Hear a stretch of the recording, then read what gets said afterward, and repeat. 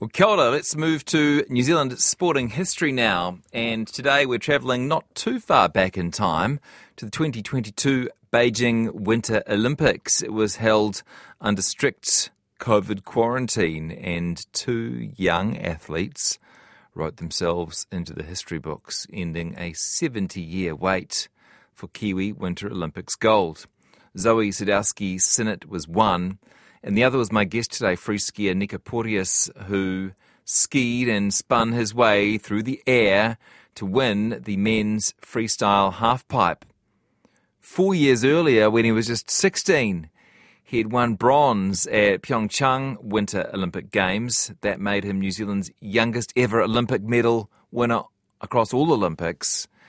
And Nico is in California, but has generously found some time in his day, I guess, in his Wednesday morning for us. Hi there, Nico. Hi, Jesse. How are you? Good, thank you. Wednesday morning, do I have that right? No, Wednesday evening. Yeah, of course, yes. How's life in beautiful California? Yeah, no, it's as you said, it's beautiful. Summertime over here, so it's actually the summer solstice today, so it's the longest day of the year. Of course. So we've got some beautiful weather, and the sun shines out, and it's about 25 degrees. So it's great. Where are you, and what are you doing there? I'm currently not in California anymore. I'm actually up in Oregon at the moment, training on Mount Hood. So I've had a year off for the past year, and since the Olympics out of halfpipe, I've had time off, and so today was actually my first day back training in the halfpipe since the Olympics. Oh gosh! So it's been a while, but it's exciting to get back into it. Yeah. That seems, from the perspective of a non-elite athlete, that seems like quite a long amount of time to take off, a whole year, Nico. Yeah, it is. Definitely is a bit of time off. I've been skiing. So I've been living in Innsbruck for the winter, for the Northern Hemisphere winter. And a big part of skiing is filming and filming video projects. And so this year I decided to take a step back from competitive halfpipe skiing and focus on more of the filming side of it. And so last week I actually just completed the filming for a solo video project that I've worked on for the past 6 months, and pretty excited to release that. Yeah, that's interesting. So you see it as quite a big part of the job. Yeah, it's a huge part, and I think that's what's so cool about our sport is that there are lots of avenues. Well, there's 2 avenues in skiing to make a living off and to be a professional in, and it's something that I've always wanted to do since starting freestyle skiing, and this season sort of just presented the right opportunity. Coming off the back of a knee injury, and I just thought that it was great timing, and it all worked out and was great.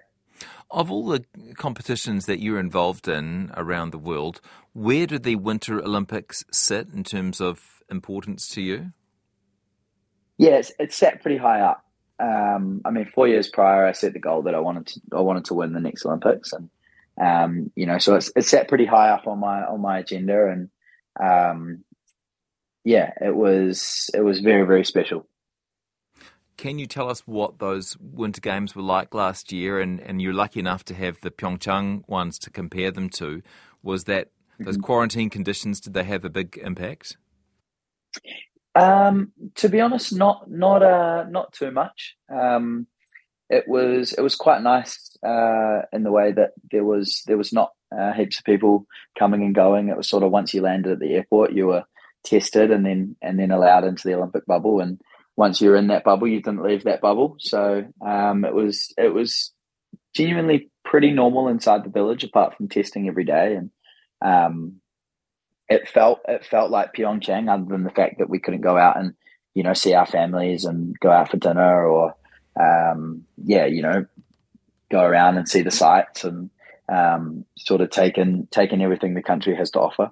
Mm-hmm. But other than that, it felt like a fairly normal Olympics.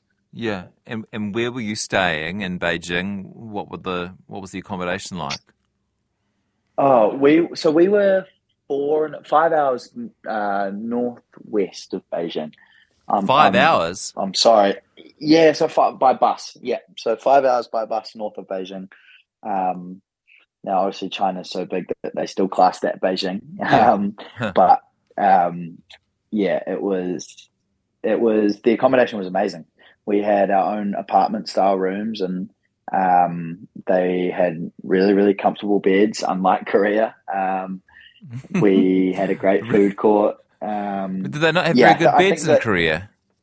no, the beds in Korea were like sleeping on a rock. Oh, no. They were horrible. Yeah, Sheesh, what's the yeah, story? That's very tough. yeah. I don't know, but apart from that, the IOC are great at making sure the village is comfortable and athletes are accommodated with their needs, Mm. and especially the New Zealand team are also very good at that as well, and so making sure that we have all those basic essentials, and yeah, so it was good. So 4 years earlier, as you said, you'd set yourself a goal. You'd won the bronze in Pyeongchang. I imagine that was, as a 16-year-old, like that would have been a huge achievement. You'd have been stoked with that. Yeah, that was crazy. That was absolutely crazy. And I think that sort of felt like the kickstart into my career, Mm. into my world stage career, and yeah, and then it sort of just continued on from there, which has been a wild ride, but yeah, really enjoyed it, and it's taken me to some amazing places. Yeah. Okay, so you set this goal, and that 4 years did you hit your targets? Did you feel like you were on track to win the gold in Beijing? I was hitting my targets. I mean, obviously, I didn't. There was no point where I was like, "Oh, I'm on track to win the gold." It was more just, "I'm hitting my targets. I'm doing good. I'm skiing really well." But at the end of the day, anything can happen. And I just made sure that I was the most prepared I could be. But yeah, in the build up to the Olympics, I was getting some of the best results of my life, and Mm. putting down some of the best runs that I ever had. And so signs were definitely lining up. But like I said, anything can really happen on the day. So I just made sure that I was on top of my form, and yeah, did everything that I could. Can you explain to us how the freeski halfpipe competition works? Yeah, so the freeski halfpipe competition works. We have qualifying, and so qualifying is the whole field, and it's best run of two. Um, and the top 12 at the Olympics move forward into finals, and then finals is on a different day, and that is best of best run of three um, is your final score, and so it's scored out of 100. Um, and yeah, it's pretty much who can ski the best on the day. You don't take your points from the heats into the next day? No, no, the points get completely reset. The only thing that does change is the start list order. So the person who qualifies first starts last in Hmm. finals. So it's quite a big advantage to be starting last in finals, being able to watch what the level is that day, and what other people are putting down. And I guess in some cases it can all come down to that last run, and being the last person standing at the top, and knowing that you've still got one chance after everyone's gone is pretty helpful sometimes. 5 runs in total then over the course of the competition. And are you doing the same routine each time? No, no. So in qualifying, it's normally the level's a little bit lower than finals. I mean, obviously at the Olympics is a little bit different in the fact that you normally have to do quite a bit more to get into the finals, just because everyone wants one of those 12 spots. So the level's normally a lot higher, and so you come up with a qualifying plan, and then normally the qualifying plan sits at about 60 to 70% of your full pool. Yeah. So then you go into finals day, and I guess an event like the Olympics, it's sort of all out, winner takes all sort of thing.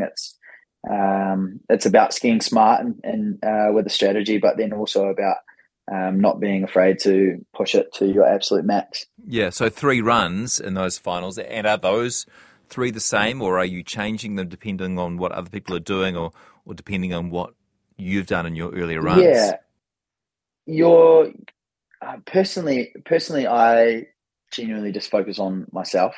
And in that situation in February in 2022, we had some pretty horrible conditions. Those of you that were watching would have seen the wind and the cold temperatures that we had, and so it was on days like that. It becomes quite a lot of strategy because not everyone can do their best runs, and you sort of have to play to your strengths and and just try and ski the best that you can in those conditions.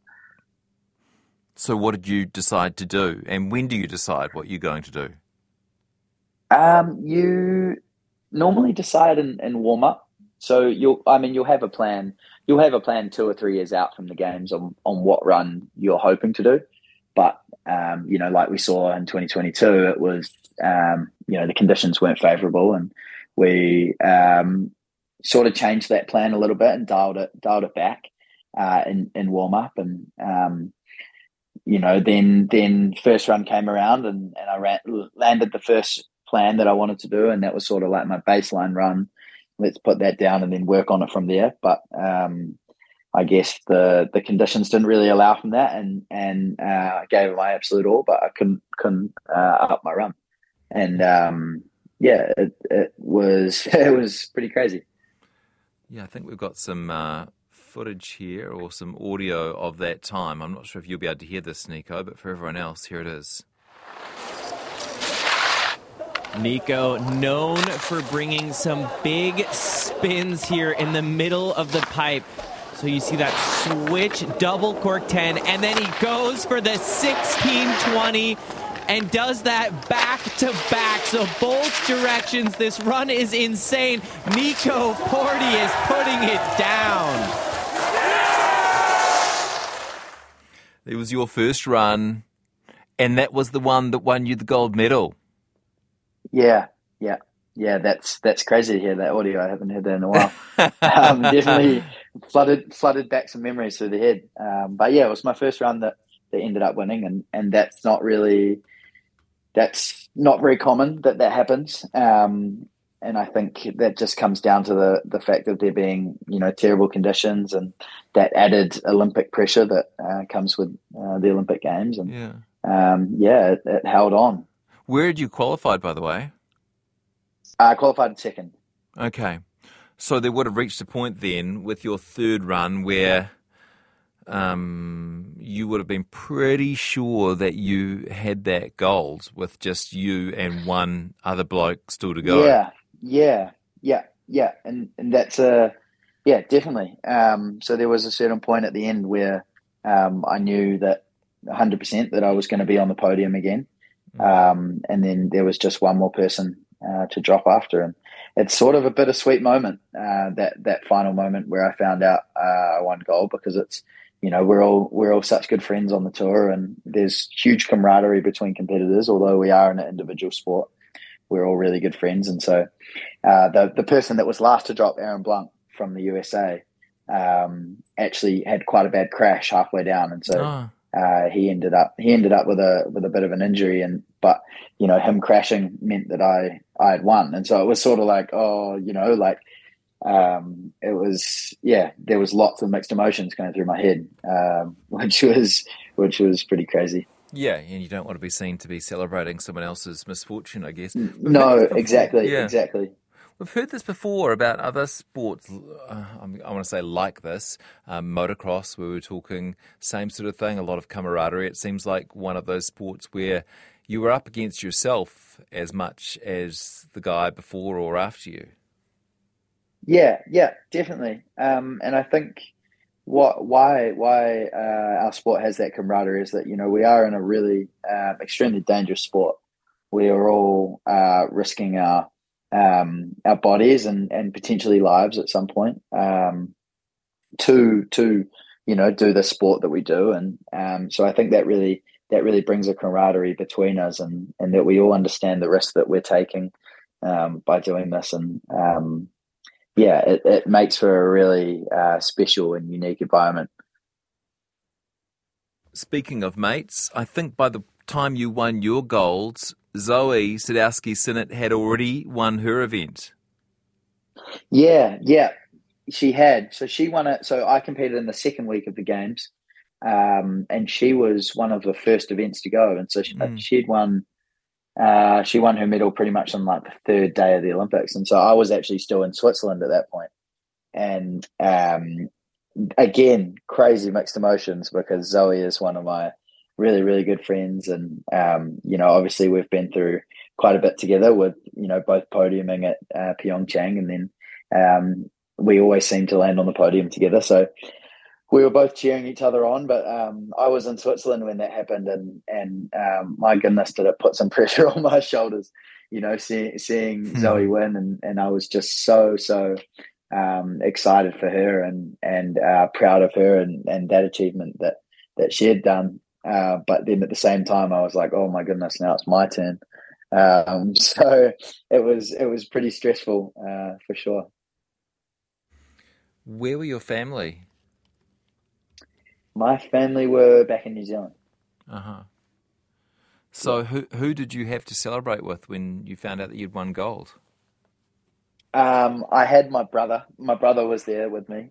He also competes in halfpipe as well, and has just retired recently. But up until this year was on the tour with me, and traveling and competing, and then also had my fellow teammates and around the village. And my coach, who's coached me since I was 6, pretty much taught me my first trick, and then has coached me all the way up until that point, and still does coach me now. And so it felt like I had family around. Although, my mum and dad weren't there, it really did feel like I had family around. And it was a very, very special time, and something that I'll always cherish and look back on. Yeah. Now, I want to talk about the danger with you. How big a factor is that for you? Because I know it's one of, anything on the slopes is dangerous, but this is one of the more dangerous events within the winter sports sort of family. Is that something you think about, the risk? Do you have to not think about it in order to do what you do? What's your thoughts on that? I think it's a bit of both. We are in a dangerous sport, and things can go wrong. But I think with our sport being so dangerous, it really takes a lot of calculating risk and weighing up what it's worth, and also really taking the necessary steps to make sure that we do minimize risk. Going through the training steps of starting on the trampoline and then working our way through the air, using the airbag, which is a big 20 meter by 20 meter vinyl blow up pillow, pretty much, that gives us a safer environment to try it on rather than just going into straight onto snow. And then from there, we do take it onto snow, and that step is always scary, and it's terrifying, and that is sort of when you are most vulnerable in terms of injury. And but at the end of the day, it's all calculated, and it's all extremely it's worked out, down to the smallest little detail. So we try to minimize risk at the as much as we can, but at the end of the day, we are in a dangerous sport, and things do happen. So you just have to deal with it. Do your parents worry about you? I'm not sure. I think so, but then I don't know. Maybe not. They're probably pretty used to it by now. I mean, obviously, I have very very, very caring parents and supportive parents, and so I think they are. They're definitely nervous watching, but I think they see how much hard work I put into this sport, and I think that comforts them in a way. So do you remember what it was like being up on the podium by the well? You did the full national anthem thing, and do you remember that moment? Yeah, I do remember that moment. It was definitely all a blur, but I really do remember that moment, and I remember looking out and seeing everyone in the crowd, and seeing my brother and my coach, and they all did a haka for me, which was pretty special. And